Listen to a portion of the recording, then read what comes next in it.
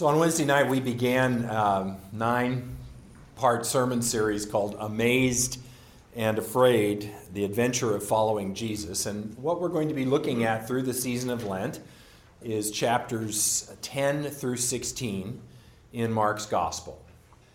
One of the places that I have found solace, if you will, in this contentious time in which we live, this time that seems to have an invitation to anxiety in almost every place we turn and look, irrespective of what our views are. It seems like the common experience we all have is being invited to be anxious and fearful about things. But in this contentious age, one of the places of solace that I have discovered is in really the reading of history and knowing something about history. Knowing a bit about what has happened in the past can actually normalize some of the crazy present. And it tends to calm me down a bit that we have been over these paths before. Not that that's all that assuring, because the paths have not been all that good for us. But it is good to know that we're not the first to engage much of what we're engaging. There's a strange kind of comfort in remembering that we probably will repeat some of our old mistakes, like the proverbial dog. I love this in the Proverbs, where the writer of Proverbs says, like a dog returns to its vomit, so does a fool return to his folly. Those of us that are dog owners know exactly what this means. And it is an alarming and funny and very true depiction of what our response often is as we read about it in history and see ourselves returning again and again and again to that which we have regurgitated and will not nourish. And one of the big mistakes that we make as human beings throughout our history, irrespective of the time and place, is our delusion about power and what it can give us. The idea that getting and maintaining earthly power will be our best protection is what I'm talking about. That somehow, if we can get on top of it all, we can control everything else, and then everything will be okay. And this is true for us whether we aspire to be president of the Garden Club or the current dictator of Russia. We like to get up there and convince ourselves that the delusion that we're in charge is making everything okay. And we forget the message, the chilling message of Psalm 2. That Krista read earlier for us today, that the Lord laughs at these feeble attempts of princes and kings to become gods and try to overthrow God. And so I read with interest yesterday, as a matter of fact, about the yachts of Russian oligarchs. I don't know whether any of you saw this in the business section in the Seattle Times, but the yachts of Russian oligarchs are being confiscated by various governments that have imposed sanctions upon Russia. And there was this beautiful, massive yacht somewhere in France that was in the picture, and basically the French have just taken it over before they were able to take it to some other place where it wouldn't be taken over. This massive luxury yacht was seized in France, and it's just such a perfect example of what I'm talking about, that these oligarchs in Russia who know that they won't have ultimate authority of being the guy on the top, but can have a pretty secure life if they stay to his right or to his left, and keep themselves in comfort and become part of the buffer that also keeps him in power. And yet, even on the right or the left side, it's not really enough power. Even though it feels like enough power at certain points, it's also not enough power, because the government of France can come and take your yacht.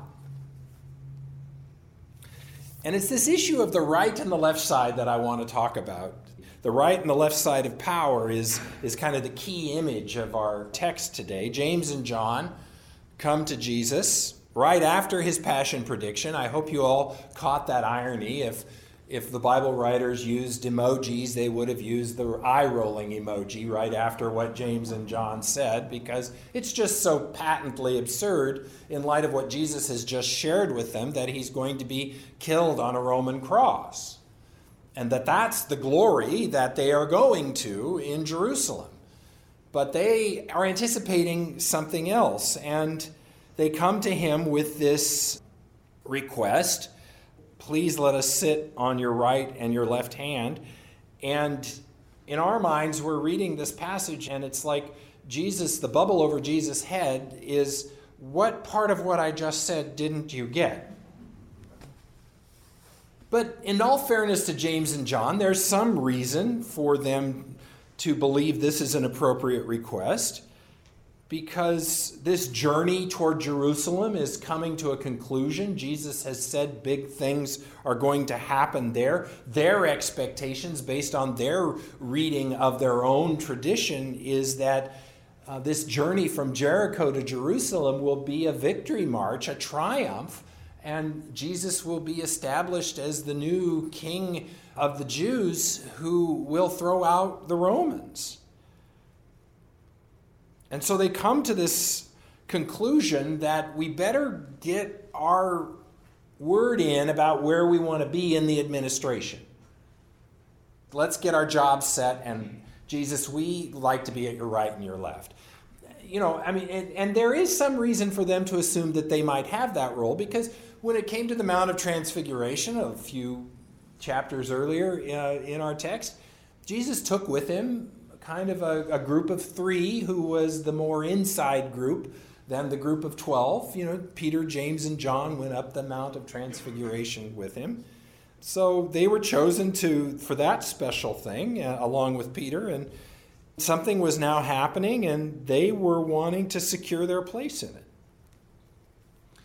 But Jesus is gentle in response. Direct, but gentle. And maybe still a little too obscure for them. It's hard to tell. But essentially, Jesus' reply to them is, I'm not sure you really know what you're asking for here. I don't think you're quite getting it. So he doubles down and he tries once again, and he says, can you be baptized with the baptism with which I'm baptized? And can you drink from the cup from which I drink? And there's all sorts of levels of meaning in this question that he asks them, but essentially what he's asking them in that moment: are you identified with me? Can you be identified with me? And can you partake of the same things that I'm partaking? Can you join me in a baptism, as Paul says, unto death, or drink from the cup of sacrifice that I am going to drink? What Jesus is talking about is death and resurrection, of participating in both of those things with him. And they say yes, and then he says, well, okay, then you will, but it's not mine to give you my right or left side next to the throne. I don't really have that authority, and I won't, after all, really have a throne. But if I have one, it's a Roman cross. And do you want to be on the right and the left side of that?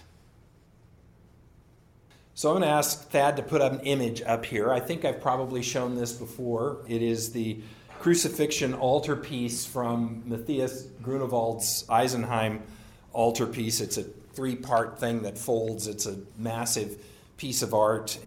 But this crucifixion piece is something that has kind of taken hold in the church's imagination since it was painted.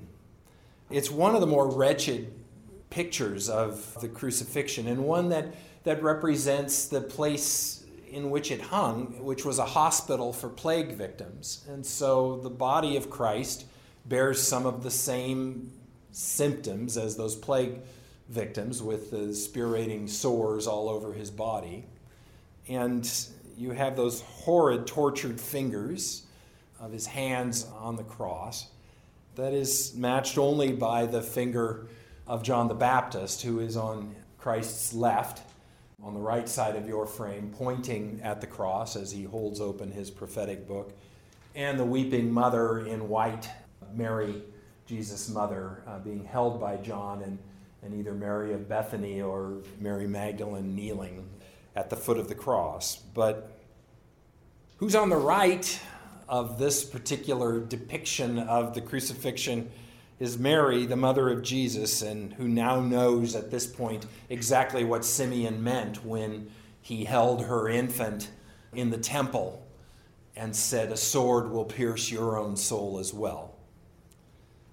And on the left is John the Baptist, and we know how his story ended with a severed head, a head cut off for witnessing the truth. So the church depicts the right and the left. The places for whom it is reserved go to two great sufferers of the implications of participating in the story of Jesus. The ones that flank the cross, the throne of the Lamb of God, are Mary and John the Baptist in this artistic description. And what they do is give witness to the truth that in the kingdom of God, power is not measured by money or might, but by faithfulness and love. Paul says it well in 1 Corinthians 1, and I want to read that again for us. For the message of the cross is foolishness to those who are perishing, but to us who are being saved it is the power of God. For it is written, I will destroy the wisdom of the wise, and the discernment of the discerning I will thwart. Where is the one who is wise? Where is the scribe? Where is the debater of this age? Has not God made foolish the wisdom of the world? For since in the wisdom of God the world did not know God through wisdom, God decided through the foolishness of our proclamation to save those who believe. For Jews demand signs, and Greeks desire wisdom, but we proclaim Christ crucified, a stumbling block to Jews and foolishness to the Gentiles. But to those who are called, both Jews and Greeks, Christ the power of God and Christ the wisdom of God. For God's foolishness is wiser than human wisdom, and God's weakness is stronger than human strength. In other words, it's a crazy, counterintuitive kingdom that we're a part of, where a cross, an instrument of execution, is the throne, and the choice to give up power is the way to be exalted. Bottom line, it's called love, and nothing can overthrow it. Let's pray. It's that wondrous love we want to behold, O God. Help us to do so and to let the light of your love shine on us in such a way that we can reflect it and share it with our world. For we pray in Jesus' name, the one who is love. Amen.